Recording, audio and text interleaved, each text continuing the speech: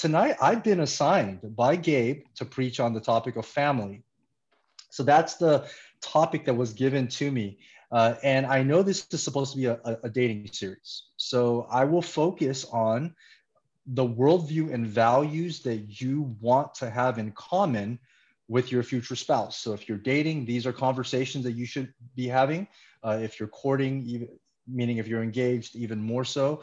And if you're looking for your spouse, and if you're looking for someone and you're trying to cultivate friendship, you should be having conversations about your worldview regarding family life, and that would contribute to being equally yoked. So being equally yoked is not just, it is primarily first and foremost being believers, being fellow believers in Jesus Christ. But beyond that, there are also certain values that you ought to share. I'll just give you a quick one really quickly. If you, as a husband, really believe that you need to have a super charismatic experience in order to feel like you're close with God. So you go to a church where they're doing healing every single week. But if the wife says, that's not the tradition I come from, and I don't really need that, even though both are Jesus loving Christians, that relationship might not work, because you might fight over where to go to church. And one person might say, I'm not getting fed at this type of church. Another person might say, I'm not getting the emotional experience. We can talk at another time about what is the biblical position on spiritual gifts, but that is just an example. That's just an example of being equally yoked is more than just being fellow believers in Christ, but it is in many ways having a similar conviction, worldview, and understanding and agreement on what it means to be a family and what it means to raise children, and how that goes. So I'm going to start. Let me hit this slide. So I'm going to start with a review of Gabe's main points that have a relation to family. I'm grateful for Gabe. I listened to that sermon. This is a true story, and I slacked him this morning and told him too. I had a sermon dialed up that I revamped, and basically, I wrote it a long time ago, preached it, I revamped it for you guys. Then this morning, I put on my earbuds, listened to his sermon, which was really, really good. And I had to rewrite my entire sermon because he covered so many points that I would have covered. And so that's just how excellent I think his first sermon was. I commend him for that. But let me give you a quick review. So true story that Gabe did an excellent job. Last time, Gabe explained that in Genesis 1, God created the human race in his own image, and he created us as male and female. And that's why in the title, I entitled it God's Image, God's Mission, Family, God's Image, Mission, and Family. And then God's original mission was to fill the earth with his glory through biological reproduction. So if you were with IT last time, that's what Gabe talked about, that husband and wife are supposed to be fruitful and multiply. And by multiplying, image bearers of God, and this was supposed to be before the fall of man, you're reproducing people who are reflecting and projecting the glory of God across the face of this earth. And then in Genesis 2, so that's where the teaching went, is the biological reproduction was designed to happen through the exclusive sexual union of a heterosexual marriage. It was Adam and Eve, not Adam and Steve. And so each sexual union entails loving one's family and forming a new family unit. So it was very clear that when it says you leave and cleave your family, and you leave your family, then you cleave to your wife. So each time a new family unit starts and they reproduce image bearers, that is basically the protection of marriage within the marriage of sex. That's where sexual activity is supposed to happen within the covenant of marriage. So it's very clear from Genesis 1 into Genesis 2 that you're talking about individual family units reproducing image bearers of God, and that was the original mission. And God's mission was to be carried out through every individual family. And the family, then, Gabe said, was designed to be the cultural building blocks of society, and that is true. And so God's design for marriage and family was not confined to just being a family for the sake of being a family. If you understand the biblical foundation and God's design for the family, it's that your family unit was designed to be a vehicle to advance God's mission. So I'm going to talk a little bit about that tonight. The first point, and My main points are long tonight. I can't always do this on the Sunday sermons, but with this crowd, I feel like I can, and blame this on the pastors that I look up to. Uh, and so this is I in the first 10 years of my ministry, all I listened to was John Piper. So and MacArthur. So blame them. This is a very Piperian type of length of a point, but hopefully you can get it down. Is that the point number one is God's design for families to cultivate God-given skills and spiritual gifts for the glory of God and the common good. That is the first point. That is the purpose of family. The family unit was God's original vehicle to advance his mission. So it totally makes sense that if Satan is going to attack, he's going to try to divide the family. Okay, and so I want you to see that a little bit. But Adam's call from God before the fall of man was to cultivate. That's one of the first things that God calls him to do. He says, you are responsible to cultivate the garden. And so you can take your Bibles and turn with me to Genesis chapter 1, verse 28. We're revisiting a passage that Gabe took you to last time, but Genesis 1, verse 28. And it says, and God blessed them, and God said to them, be fruitful and multiply, fill the earth and subdue it. Have dominion over the fish of the sea, over the birds of the heavens, and over every living thing that moves on the earth. So last time it was explained that basically God told them, be fruitful and multiply, fill the earth. You got that part. That's the mission. But then when you look at the second half of verse 28, it says subdue. What does that mean? To subdue means to put under. And so Adam's goal was to actually subdue. He was to rule in a certain way, not over other human beings, because once you have other image bearers, they're equal in terms of how God sees every human being. But then it says to have dominion. So you're supposed to reign. He's supposed to have dominion over the fish of the sea, over the birds of the heavens, over every living thing that moves on the earth.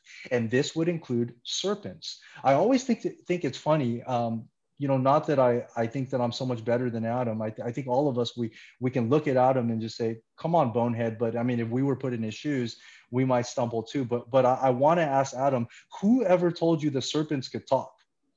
I mean, if a lizard came and talked to you, you probably wouldn't think that that's normal. If a serpent came around, if a snake came around and talked to you, you would probably think it's weird. But his goal was to subdue. And so if you're Adam and you're supposed to exercise dominion over all of these animals, and you have one animal that comes up to you and says, God is not real, don't trust him, don't listen to him, or actually it's Eve, but Adam listened to Eve, right? The serpent told me this. If you're Eve, why would you listen? But it was Adam's job, not Eve's job. It was Adam's job to be the original person who should have crushed the head of the serpent. That's his job, to be fruitful, multiply, but to exercise dominion over the animals, to subdue anything that would challenge God's reign and rule.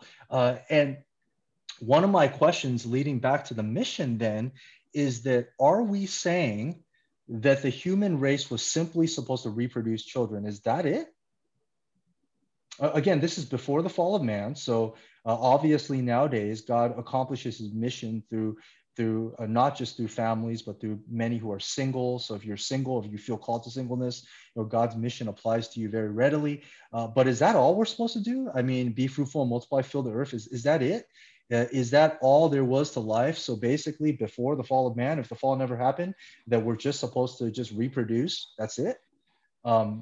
Is this the cultural mandate, or is this the Roman Catholic mandate? And I say that as a joke, not as an insult, because Roman Catholics traditionally don't believe in any type of contraception. So they encourage these really large families. So is that all we're supposed to do, is just to have a bunch of kids and fill the earth?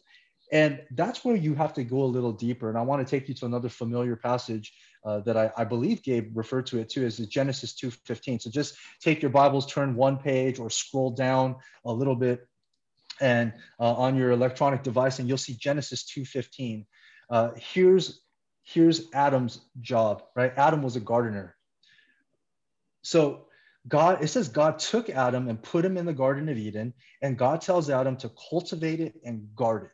So if you understand what families are supposed to do, families are not just supposed to generate children. That's not all they're doing. And what do you do with these children? I mean, is that the goal then? So before the fall, you raise your kids and say that's your goal, to meet someone and to have sexual relations and to generate more children, and that's it, and die, or they were supposed to live forever, right?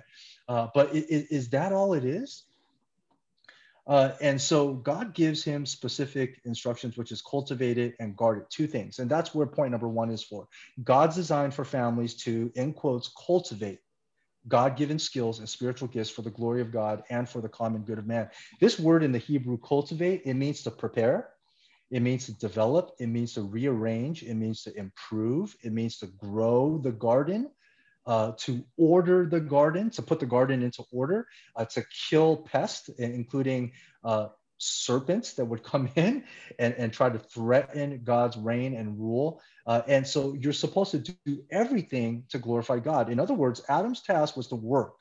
He had a job, which was to rearrange the raw materials that God created to bring about food, crops, and plants. And so you can envision that the entire earth is a Garden of Eden at this point, because before sin, all the families are supposed to live in the Garden of Eden.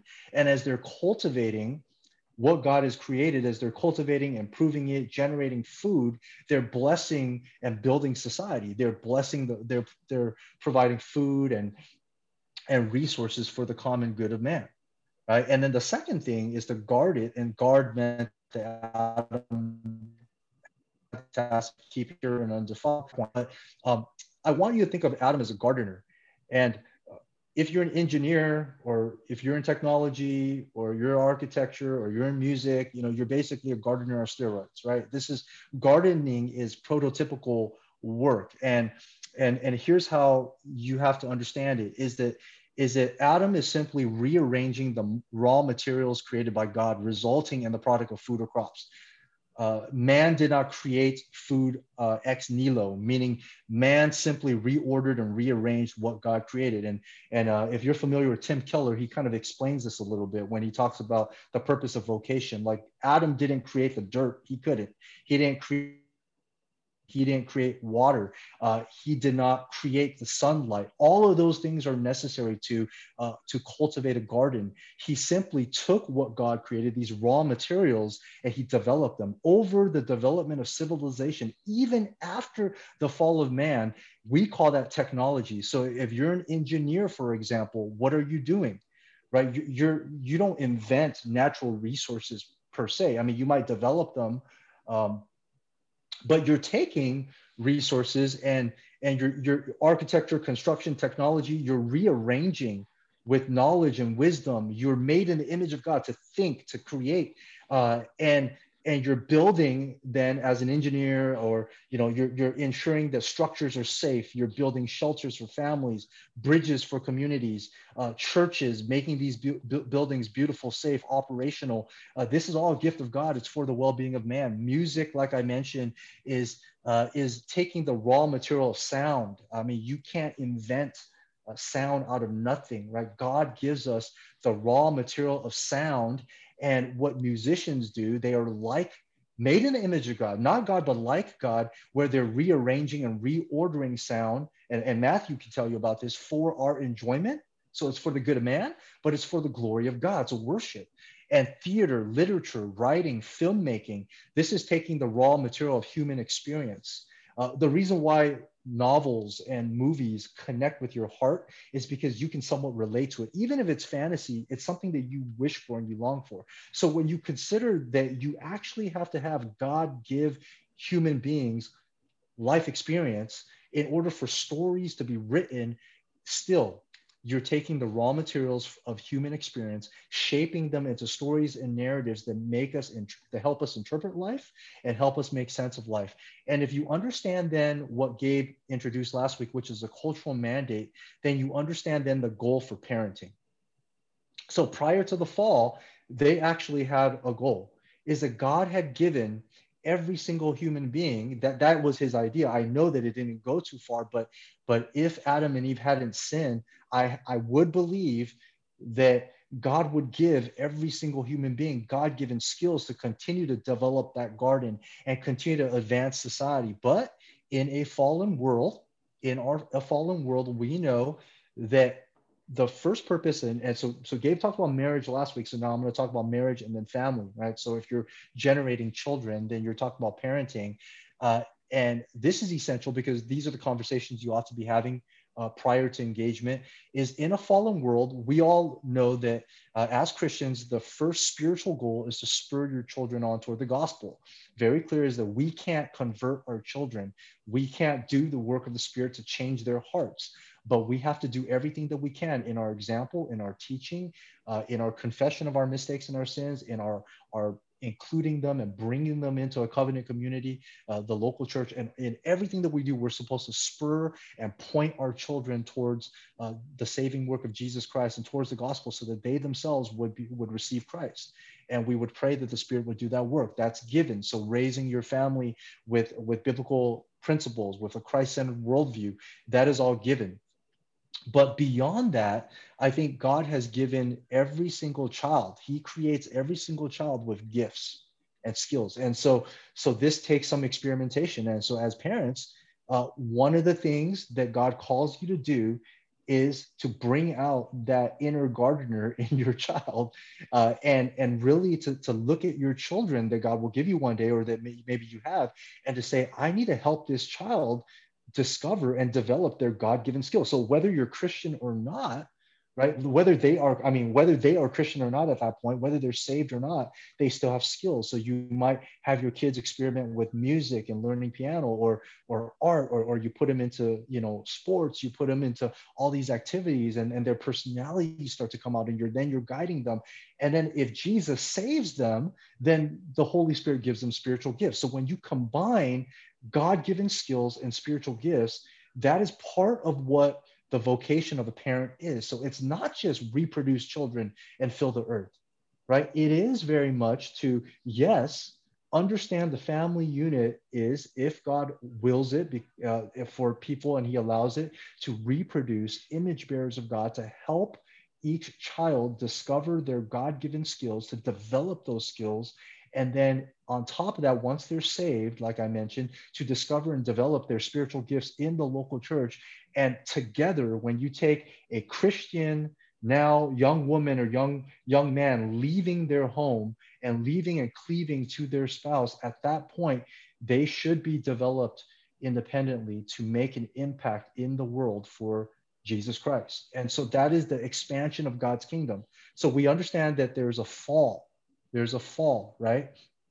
And so as I mentioned in point number one, point number one is that it's God's design for the family, for families to cultivate God-given skills and spiritual gifts for the glory of God and for the common good. So there is a purpose. And how this ties back to dating, once again, is that when you date someone, do they agree with you?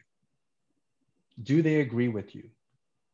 So I'm going to assume that with this group, it is given that you should date a fellow believer in Jesus Christ. They should be a mature believer, and you should be talking through those things, right? Biblical worldview, Christian worldview, theology, and sound doctrine. But beyond that, when you talk about parenting, do you agree that this is God's design for the family, and that this is what you're going to do with your children when you raise them? And so you need to have those conversations. And obviously, it's okay not to know. It's okay to have a conversation and to learn, to have a conversation and say, wow, I didn't know that. So what do you think about these teachings? What do you think about these truths? Let's read a book together. Let's develop this more. Let's think about it. Okay. Point number two is God's redemptive design for families to guard. And I'm going to use the word preserve because now we're post-fall. So again, Adam was given these commands and instructions, and this was the design before the fall of man. Once sin entered, then what are you guarding, right? So basically for us, we're preserving his created order. So the created order is not destroyed, it's fallen, it's marred. So God's redemptive design for families is to guard, or I would say preserve, his created order. Okay, so go back to Genesis 2:15, and the Hebrew word keep, to keep, it's a verb, to keep. To keep, you could translate that as to guard, to protect. And as I mentioned, Adam's original goal was to not blame his wife, but to protect his wife. Remember that God spoke directly to Adam. God didn't and told Adam, you can eat from all the trees of this garden, but you must not eat from this tree, this particular tree of the tree of the knowledge of good and evil. And so the serpent comes, tempts Eve, and Eve says, "Wow, really? Okay." So Eve takes a bite, and I believe that if Adam actually lovingly, corrected Eve and said, "No, this is wrong. We don't do this. We obey God," then there's a probably a good chance the fall wouldn't have happened. But it's because Adam gave in, and that's why Christ is the new Adam. That's why Romans talks about all sin entered through one man. It doesn't say it's Eve's fault, even though Eve was the first one to sin.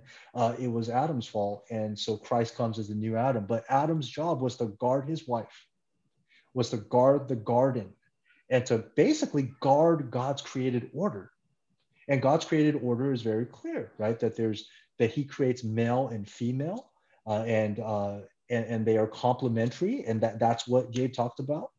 And he was supposed to guard the law of the Lord, at least at that point. I'm not talking about the Mosaic law, but God's instructions to obey God, to trust God. All of this, Adam was supposed to guard the order, right? But go to Genesis 3:12, and I want you to see that Satan, when he wants to destroy God's order, when he wants to attack, he attacks the family. He doesn't start attacking trees. That would be pretty funny. He's like, "Oh, I'm gonna start tearing down your work, Adam. All the stuff you've cultivated, all the stuff you've built, your garden. I'm gonna trash your garden." He doesn't do that. Instead, he says, "I'm gonna attack your relationship. I'm gonna attack your family." So in Genesis 3:12, Adam blames his wife. This is what Adam says. Adam says, "The woman that you gave to be with me." So he kind of blames God a little bit. That's pretty bad. He says, "The woman." So first he blames the woman that you, God, gave to me. She gave me the fruit of the tree and I ate. Then in Genesis 3:16, God reveals the consequences of sin. Not only will childbearing be painful, and Gabe made this point already last time, but in Genesis 3:16, it says, "Your desire will be for your husband and he will rule over you." So now you're seeing the unhealthy relationships come forward, where the male was supposed to protect, he was supposed to guard, he was supposed to lead. And because his wife isn't going to respect him as much, he's going to have to domineer. He's going to try to rule over, and her desire is going to want to rule over him. Like, well, he should have led me better. Right? And so you begin to see that if Satan wants to attack, he begins to attack the created order. And so in many ways, you see an anti-missional pattern emerge here. Basically, hinder God's mission by attacking the vehicle of the mission, which was the family unit. Attack the family unit.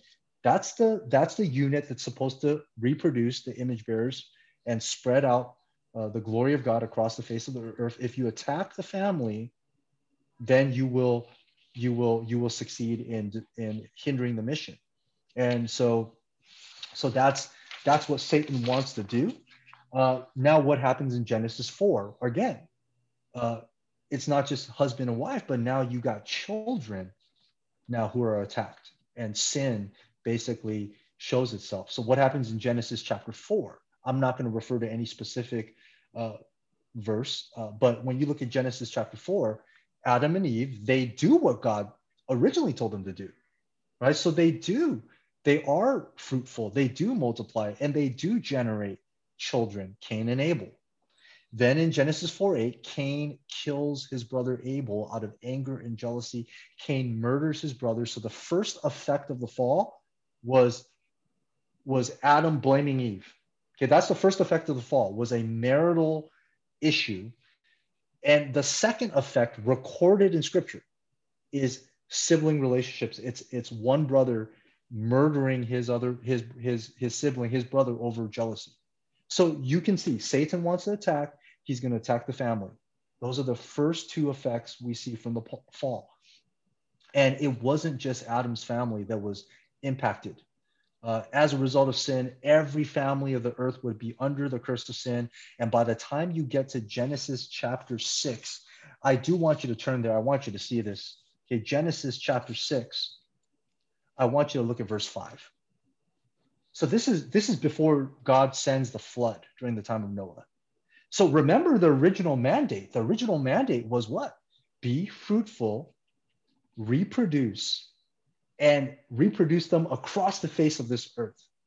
They obey that commission, that cultural mandate, in a fallen, imperfect way. And Genesis chapter 6, verse 5 says, the wickedness of man was great in the earth, that every intention of the thoughts of his heart was only evil continually. Then you skip down to verse 11.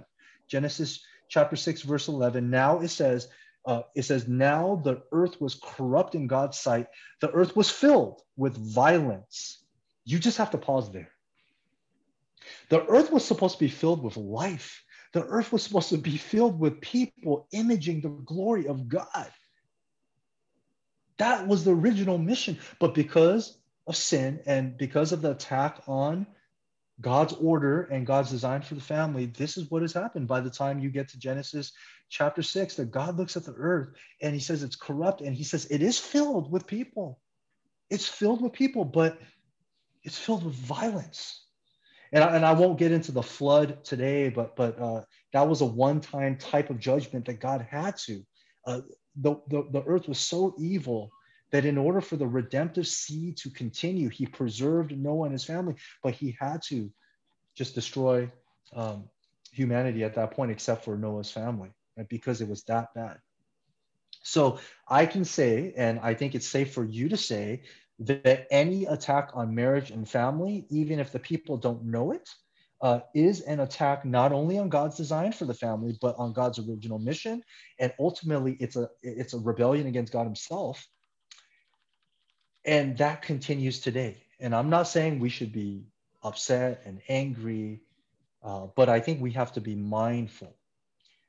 Now, I can't see all of you in terms of your picture, but how many of you guys listen to Al Mohler? Just kind of raise your hand, you fellow nerds. Okay, so Albert Mohler, you can Google that. He's the president of the Southern Baptist Theological Seminary in Louisville, Kentucky, but he does a daily podcast, a daily kind of a radio show, and you can find that on his website. It's about 25 minutes every weekday for the most part, and he gives commentary on current events from a Christian worldview, and that's part of his gift to the church.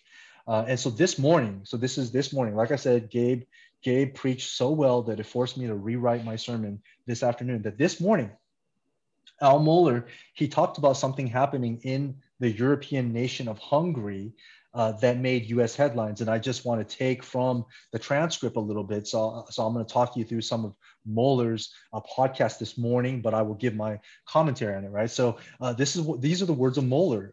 CNN offers the headline, Hungary passes anti-LGBTQ law, effectively barring same-sex couples from adopting. So you talk about adoption. That's my commentary now. You're talking about adoption. You're talking about that adoption agencies are in Hungary. They want there to be a mommy and a daddy. They want the mommy to be a female and the daddy to be a male. And that's God's order. That's how it's been for millennia, right? So Mohler continues. So this is happening in Europe, and Mohler says the New York Times headline, Hungary further expands the executive power and curtails gay rights. So that's how our secular media is interpreting this.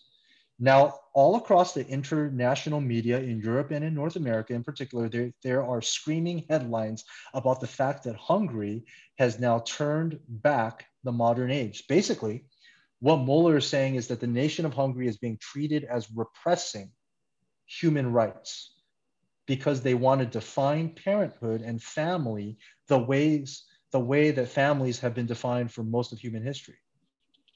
And Mohler notes that CNN's report starts this way, quote, Hungary's parliament has voted to redefine the concept of family in the country's constitutional family. And so interestingly is put in quotation marks. Yes, we're at the point now, Mohler says, where the use of the word family has to be put in quotation marks, because when we think about family, they're saying that you can't just think about family as husband, wife, male, female, and children, right? Family can be redefined in so many different ways according to the LGBTQ agenda. So that's where we're at. Mueller says a move that will effectively bar same-sex couples from adopting children. So that's what they're doing in Hungary. The move has been met, CNN says, with outcry from human rights groups and LGBTQ advocates. The story goes on. The country's politicians approved the bill on Tuesday. The new law defines marriage as between a man and a woman and asserts that the foundation of the family is marriage and the parent-child relationship. The mother is a woman, the father is a man. And to that point, Mueller says, quote, how in the world could this be controversial, end quote. And so we're in a world now where it is very controversial for you to say that when I use the word father or dad, that I'm referring to a man. And when I use the term mom or mother, that I'm referring to a woman or a female adult. And when I refer to children, I'm talking about either adopted or children who are generated. Even that type of language is going to be seen, or it is seen, as repressive, as anti-human rights. And so Mueller warns, quote, that this is where Christians have to understand that we are in the same outlaw position as the nation of Hungary. We have no choice but to define family, marriage for that matter, motherhood and fatherhood in biblical terms. But if Hungary is now an outlaw, then if you hold a biblical definition to a biblical definition of marriage, family, and parenthood, mother, father, then you are an outlaw as well, end quote. So for that matter, I mean, just consider how much more of an outlaw we may be because of the revolutionary direction that we're now seeing in American culture. And so we're going to be outlaws. And so your family is going to be an outlaw. So Mueller goes on to say, and I'll conclude that section, is that we are looking at the subversion of the entire moral order. What's he talking about? Well, he's talking about Genesis. He's talking about this order that God designed for families, right? And so he's saying that we're looking at the subversion of the entire moral order, but the point here is that Hungary is pressing back.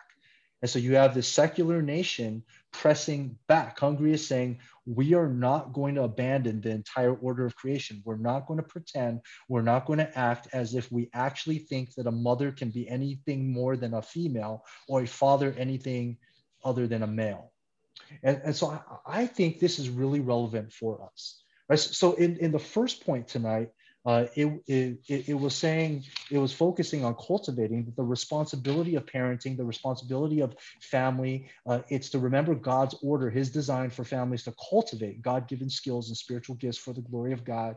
And that's part of the advancement of for the common good of man, but for the glory of God. But here in point number 2 is to guard. God's redemptive design for families, traditional families, is to actually, nowadays, you don't even have to say anything. If you simply operate or believe in the traditional family, you are in many ways guarding, meaning you're preserving the created order, because we live in a fallen world. So I'm not saying that we should expect the movements of expressive individualism or transgenderism or identity and gender politics for that to go away. That's the world we live in. It's not just the United States. Look in Europe, all over the place, in Asia. What I am saying is we need to be ready. We need to be loving and sober. We not being, again, combative, but to be able to say, this is where I stand. This is what I believe. And I no doubt believe that among Christians even, this will impact who's willing to date you and who you're willing to date based on your understanding of the created order and God's design, in contrast to what is popular in secular culture. And so God's redemptive design for families is to guard the created order. And that's simply by being normal, I would say, or traditional, or what it's always been. And so I believe that this is very relevant. And that is what Adam was supposed to do. He was supposed to defend the Garden of Eden from the serpent. And this would include lies, right? Satan was lying to Eve. And Adam's job was to tell his wife, she is lying. That is a false ideology. That is a false worldview. That is a lie that God is holding something back from you. And that if you eat that fruit, you're going to be like him. And he's holding that back from you. Right? That is a lie. That is a false worldview. In the same way, Adam was supposed to defend the garden from these ideologies. And that's what we do now, though we're post-fall, so we do it through and in Christ. And so now, for those of you who are single, and some of you have the gift that Paul talks about, possibly that you might be single all your life. And if you desire to hold biblical convictions, even if you don't want to cultivate a traditional family, you can't be shocked that people criticize you based on your simple belief in the definition of a family or how you operate towards your family, right? Your meaning your parents and your siblings as they have families, and in church, what's being taught in churches to children. How do they think about these things? And so again, if the family was God's main vehicle for spreading his mission, then the attack to dissemble, to reorder definitions, to redefine, and to hinder God's order totally makes sense. And so we shouldn't be shocked. This is what Satan does. That leads to point number 3. Point number 3 is Christ-centered family units experience redemption, comma, preserve God's order, comma, and project the goodness of God's design. Okay, so what you have here is when we seek and when we try and when we struggle to live out and practice what it means to be a Christ-centered family, every Christ-centered family unit experiences redemption in the gospel. I'm going to show you that in a moment. We experience redemption in terms of the marriage relationship, though it's a challenge. We preserve God's order because we're trying to just do what has been normal for the longest time. We preserve God's order. But the third one is the missional part, is what does it mean to reflect the image of God? So the word image, in the Greek, it's icon. In the Hebrew, there's a word image, it is to reflect. But I don't want you to think of the image as you look in a mirror and you see yourself. When I look in the mirror, I don't see God. Okay. And if you're looking in the mirror and if you see God, there's something wrong with you. Okay. So I don't think that's what God was telling Adam, that Adam, go over to the pond, look into the pond, and when you see yourself, that's God. No, God is God. He is spirit. And he created the human race, right? We are the creatures. And so when you think of what God means by his image, is that in your soul, in your being, that God created you in his likeness. There is a stamp of the creator in every human being. And the sin caused that image to fall. But I think more of like when you're holding a mirror at an angle, and when light hits that mirror and it reflects in a certain direction, think of that as imaging the glory of God. So as people look to you, it is a reflection of God's character, not that they would see God himself, right? They would see a reflection, and it can go out like light, right? And so in the same way, when we are struggling to raise our kids and to raise our children, and so even if you're not married, if you're helping out in church and discipling children and youth and collegians, you are guiding them to hopefully discover, develop their God-given skills, their spiritual gifts, and in that way, you're projecting, reflecting, helping them reflect the goodness of God's design. But even as people look to you as a traditional family unit, they're seeing that created order, and by the mere fact that you operate as a husband and wife, or wife and husband with children in a traditional setting, you're projecting the goodness of that good design. Is that there are serious problems and consequences when you don't have that traditional model, right? And so I do want you to look at Colossians chapter 3. My purpose is not to exposit the passage, but to simply highlight the direct reversal of the curse of the fall. And so tonight's sermon was very topical. So tonight in my dreams, I'm going to have John MacArthur rebuke me, one of my heroes, growing up. But this is very much topical. But Colossians 3 verse 10, and as well Colossians 3:18 and 21, and Colossians 3:10. I actually have a slide for you. Okay, and I want you to see this comparison. Just look at the comparison. In Genesis 3, right? This is what happened as a result of sin entering, as a result of the fall. God said, your desire will be, Eve, for your husband. So to control or dominate your husband, he will rule over you. And then in Genesis 3, Adam blames his wife. He says, the woman that you gave to be with me, she gave me the fruit of the tree and I ate. Now you look at Colossians 3. Rather than wanting to control your husband, Colossians 3:18, wives, submit to your husbands as fitting to the Lord. So you see this in Ephesians 5 as well, but I chose Colossians. And then look at verse 19. Husbands, love your wives and do not be harsh with them. So I chose this version rather than Ephesians. It says, love your wives. Don't blame them. Don't throw her under the bus. Do not be harsh with them. Right? This is a complete reversal. So what you see in God's design for marriage as Christians, marriage in Christ, is a reversal of the curse of the fall. Obviously, in every marriage, there's going to be conflict. It's inevitable. So it is in the act of dying to ourselves. It is a painful process where you learn to die to yourself. You argue, you reconcile in Christ, you forgive over and over again, and you start practicing God's created design and order. And then you go down in verses 9, verses 20 and 21, it says, children, obey your parents in everything, for this pleases the Lord. And fathers, do not provoke your children, lest they become discouraged. So there again, you see what's happening with the renewal of the created order. Now you go back up to Colossians 3 verse 10, and Colossians 3 verse 10, it states that as believers we are being renewed in knowledge after the image of our creator. Do you see that? So you go back, and this is an entire wrap now where from the beginning God says, Adam, I created Adam and Eve. You have been created male and female in the image of God. The fall of man causes the image of God to be marred, not destroyed, but completely distorted.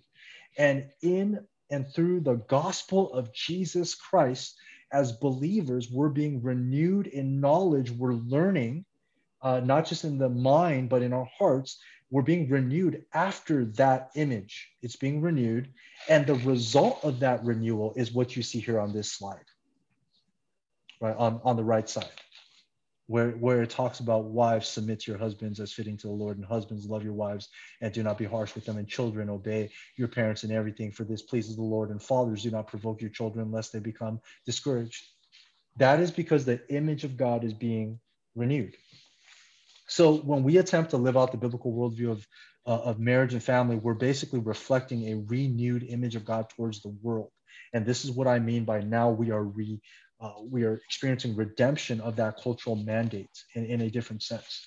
And so this is the relationship between family and missions. This is the relationship between God's image and missions, and the family unit being redeemed. So here's your big idea.